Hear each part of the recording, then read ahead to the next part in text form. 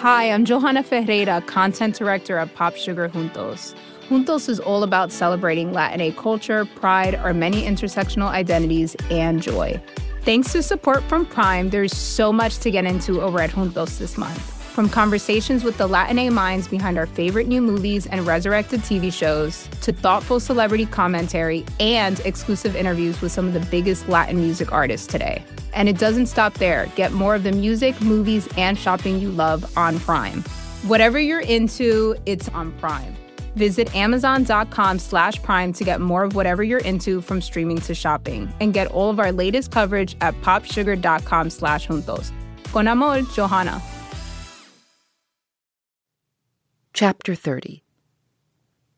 Mrs. Jennings came immediately to their room on her return, and, without waiting to have her request of admittance answered, opened the door and walked in with a look of real concern. "How do you do, my dear?" said she in a voice of great compassion to Marianne, who turned away her face without attempting to answer. "How is she, Miss Dashwood? Poor thing, she looks very bad. No wonder. Ay, it is but too true. He is to be married very soon. A good-for-nothing fellow. I have no patience with him. Mrs. Taylor told me of it half an hour ago, and she was told it by a particular friend of Miss Grey herself, else I am sure I should not have believed it. And I was almost ready to sink, as it was. Well, said I, all I can say is, that if this be true, he has used a young lady of my acquaintance abominably ill, and I wish with all my soul his wife may plague his heart out. And so I shall always say, my dear, you may depend on it. I have no notion of men's going on in this way, and if ever I meet him again, I will give him such a dressing as he had not had this many a day. But there is one comfort, my dear Miss Marianne. He is not the only young man in the world worth having, and with your pretty face you will never want admirers. Well, poor thing, I won't disturb her any longer, for she had better have her cry out at once and have done with. The Perrys and Sandersons luckily are coming tonight, you know, and that will amuse her. She then went away, walking on tiptoe out of the room, as if she supposed her young friend's affliction could be increased by noise. Marianne, to the surprise of her sister, determined on dining with them. Eleanor even advised her against it. But no, she would go down. She could bear it very well, and the bustle about her would be less.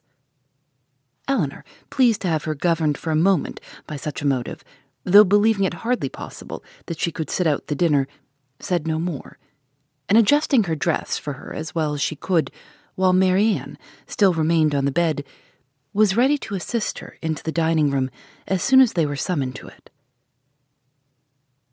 When there, though looking most wretchedly, she ate more and was calmer than her sister had expected. Had she tried to speak, or had she been conscious of half Mrs. Jennings' well-meant but ill-judged attentions to her, this calmness could not have been maintained. But not a syllable escaped her lips, and the abstraction of her thoughts preserved her in ignorance of everything that was passing before her. Eleanor, who did justice to Mrs. Jennings' kindness, though its effusions were often distressing and sometimes almost ridiculous, made her those acknowledgments and returned her those civilities which her sister could not make or return for herself. Their good friend saw that Marianne was unhappy and felt that everything was due to her which might make her at all less so. She treated her, therefore, with all the indulgent fondness of a parent towards a favourite child on the last day of its holidays. Marianne was to have the best place by the fire, was to be tempted to eat by every delicacy in the house, and to be amused by the relation of all the news of the day. Had not Eleanor, in the sad countenance of her sister, seen a check to all mirth, she could have been entertained by Mrs. Jennings' endeavours to cure a disappointment in love by a variety of sweetmeats and olives and a good fire. As soon, however, as the consciousness of all this was forced by continual repetition on Marianne, she could stay no longer. With a hasty exclamation of misery, and a sign to her sister not to follow her, she directly got up and hurried out of the room. "Poor soul," cried Mrs. Jennings, as soon as she was gone. How it grieves me to see her. And I declare if she has not gone away without finishing her wine. And the dried cherries, too. Lord, nothing seems to do her any good. I'm sure if I knew of anything she would like, I would send all over the town for it. Well, it is the oddest thing to me that a man should use such a pretty girl so ill. But when there is plenty of money on one side, and next to none on the other, Lord bless you, they care no more about such things. The lady, then, Miss Grey, I think you called her, is very rich? 50,000 pounds, my dear. Did you ever see her? A smart, stylish girl, they say, but not handsome. I remember her aunt very well, Biddy Henshaw. She married a very wealthy man. But the family are all rich together. 50,000 pounds, and by all accounts, it won't come before it's wanted, for they say he is all to pieces. No wonder, dashing about with his curricle and hunters.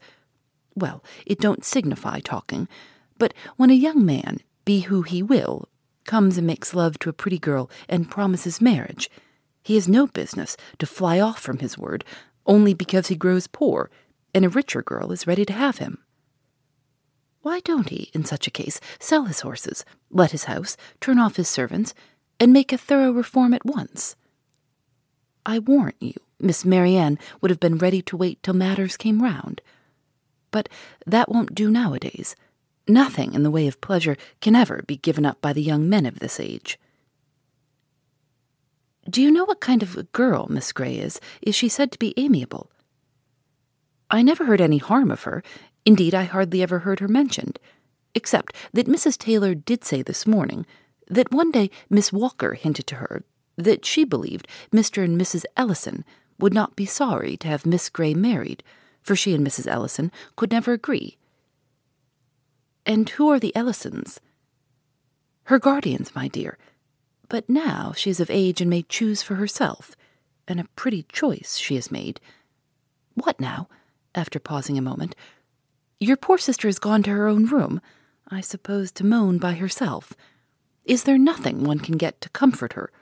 Poor dear, it seems quite cruel to let her be alone. Well, by and by we shall have a few friends, and that will amuse her a little. What shall we play at? She hates whist, I know, but is there no round game she cares for? Dear ma'am, this kindness is quite unnecessary. Marianne, I dare say, will not leave her room again this evening. I shall persuade her, if I can, to go early to bed, for I am sure she wants rest. Aye, I believe that will be best for her. Let her name her own supper and go to bed. Lord, no wonder she has been looking so bad and so cast down this last week or two, for this matter, I suppose, has been hanging over her head as long as that. And so the letter that came today finished it. Poor soul, I am sure if I had had a notion of it, I would not have joked her about it for all my money. But then, you know, how should I guess such a thing?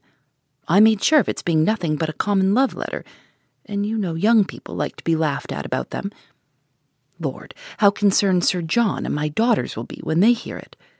If I had my senses about me, I might have called in Conduit Street on my way home and told them of it, but I shall see them tomorrow. It would be unnecessary, I am sure, for you to caution Mrs. Palmer and Sir John against ever naming Mr. Willoughby, or making the slightest allusion to what has passed before my sister. Their own good nature must point out to them the real cruelty of appearing to know anything about it when she is present, and the less that may ever be said to myself on the subject, the more my feelings will be spared, as you, my dear madame, will easily believe. Oh, Lord, yes, that I do indeed. It must be terrible for you to hear it talked of. And as for your sister, I am sure I would not mention a word about it to her for the world. You saw I did not all dinner time. No more would Sir John, nor my daughters, for they are all very thoughtful and considerate, especially if I give them a hint, as I certainly will. For my part, I think the less that is said about such things, the better, the sooner 'tis blown over and forgot. And what does talking ever do, you know? In this affair it can only do harm, more so perhaps than in many cases of a similar kind, for it has been attended by circumstances which, for the sake of everyone concerned in it, make it unfit to become the public conversation, I must do this justice to Mr. Willoughby. He has broken no positive engagement with my sister.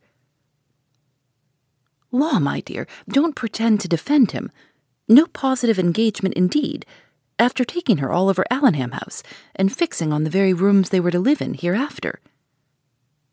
Eleanor, for her sister's sake, could not press the subject farther, and she hoped it was not required of her for Willoughby's, since, though Marianne might lose much, he could gain very little by the enforcement of the real truth.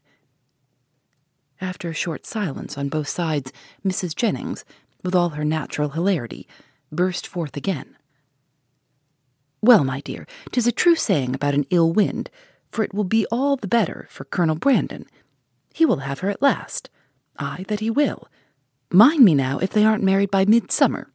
Lord, how he'll chuckle over this news. I hope he will come tonight. It will be all to one a better match for your sister. 2,000 a year without debt or drawback, except the little love-child, indeed. I had forgot her. But she may be apprenticed out at a small cost, and then what does it signify? Delaford is a nice place, I can tell you, exactly what I call a nice old-fashioned place, full of comforts and conveniences, quite shut in with great garden walls that are covered with the best fruit trees in the country, and such a mulberry tree in one corner. Lord, how Charlotte and I did stuff the only time we were there. Then there is a dovecot, some delightful stew ponds, and a very pretty canal, and everything, in short, that one could wish for. And, moreover, it is close to the church, and only 1/4 of a mile from the turnpike road, so 'tis never dull, for if you go and sit up in the old yew arbor behind the house, you may see all the carriages that pass along. Oh, 'tis a nice place. A butcher hard by in the village, and the parsonage house within a stone's throw. To my fancy, 1,000 times prettier than Barton Park, where they are forced to send 3 miles for their meat, and have not a neighbour nearer than your mother. Well, I shall spirit up the Colonel as soon as I can. One shoulder of mutton, you know, drives another down, if we can but put Willoughby out of our head. Ay, if we can do that, ma'am, said Eleanor, we shall do very well, with or without Colonel Brandon. And then rising, she went away to join Marianne, whom she found, as she expected, in her own room, leaning in silent misery over the small remains of a fire, which, till Eleanor's entrance, had been her only light. You had better leave me, was all the notice that her sister received from her. I will leave you, said Eleanor, if you will go to bed. But this, from the momentary perverseness of impatient suffering, she at first refused to do. Her sister's earnest, though gentle persuasion, however, soon softened her to compliance, and Eleanor saw her lay her aching head on the pillow, and, as she hoped, in a way to get some quiet rest before she left her. In the drawing-room, whither she then repaired, she was soon joined by Mrs. Jennings, with a wine-glass full of something in her hand. "My dear," said she, entering, "I have just recollected that I have some of the finest old wine in the house that ever was tasted, so I have brought a glass of it for your sister. My poor husband, how fond he was of it. Whenever he had a touch of his old colicky gout, he said it did him more good than anything else in the world. Do take it to your sister."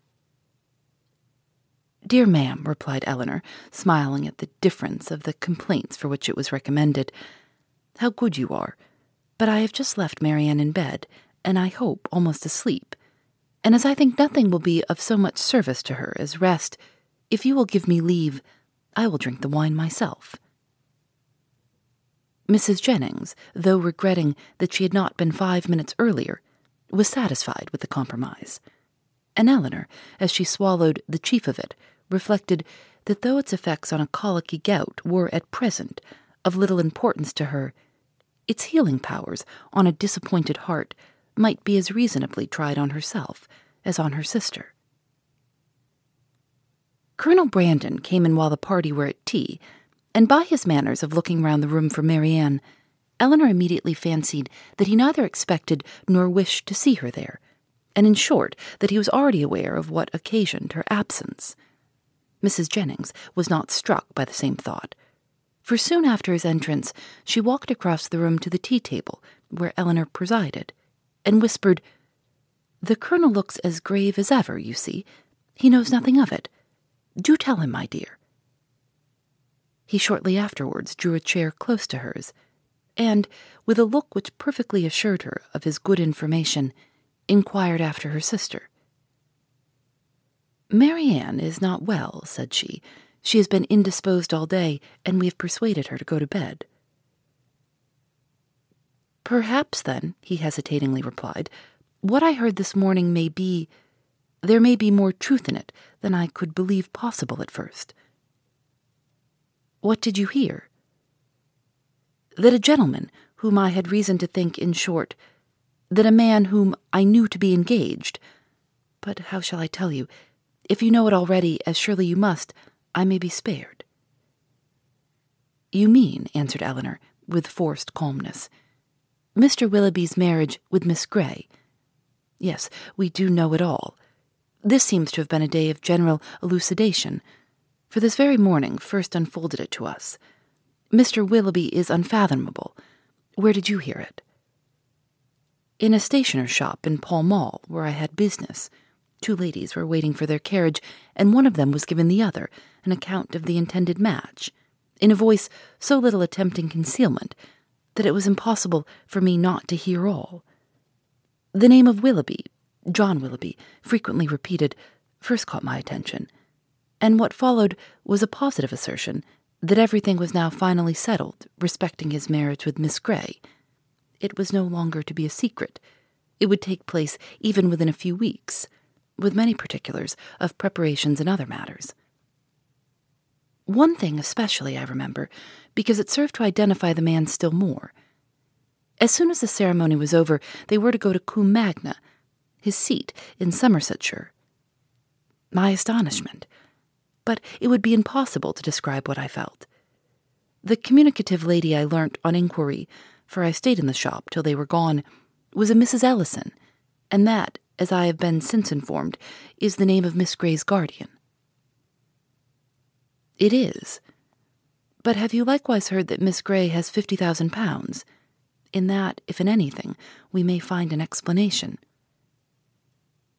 "It may be so, but Willoughby is capable, at least I think—" He stopped a moment, then added in a voice which seemed to distrust itself, "And your sister, how did she—" "Her sufferings have been very severe. I have only to hope that they may be proportionately short. It is a most cruel affliction. Till yesterday, I believe, she never doubted his regard. And even now, perhaps, but I am almost convinced that he never was really attached to her. He has been very deceitful, and in some points there seems a hardness of heart about him." "Ah," said Colonel Brandon, "there is indeed. But your sister does not, I think you said so, she does not consider quite as you do. You know her disposition, and may believe how eagerly she would still justify him if she could." He made no answer, and soon afterwards, by the removal of the tea things and the arrangement of the card parties, the subject was necessarily dropped. Mrs. Jennings, who had watched them with pleasure while they were talking, and who expected to see the effect of Miss Dashwood's communication in such an instantaneous gaiety on Colonel Brandon's side, as might have become a man in the bloom of youth, of hope and happiness, saw him, with amazement, remain the whole evening more serious and thoughtful than usual. Phoebe Reads a Mystery is recorded in the studios of North Carolina Public Radio, WUNC.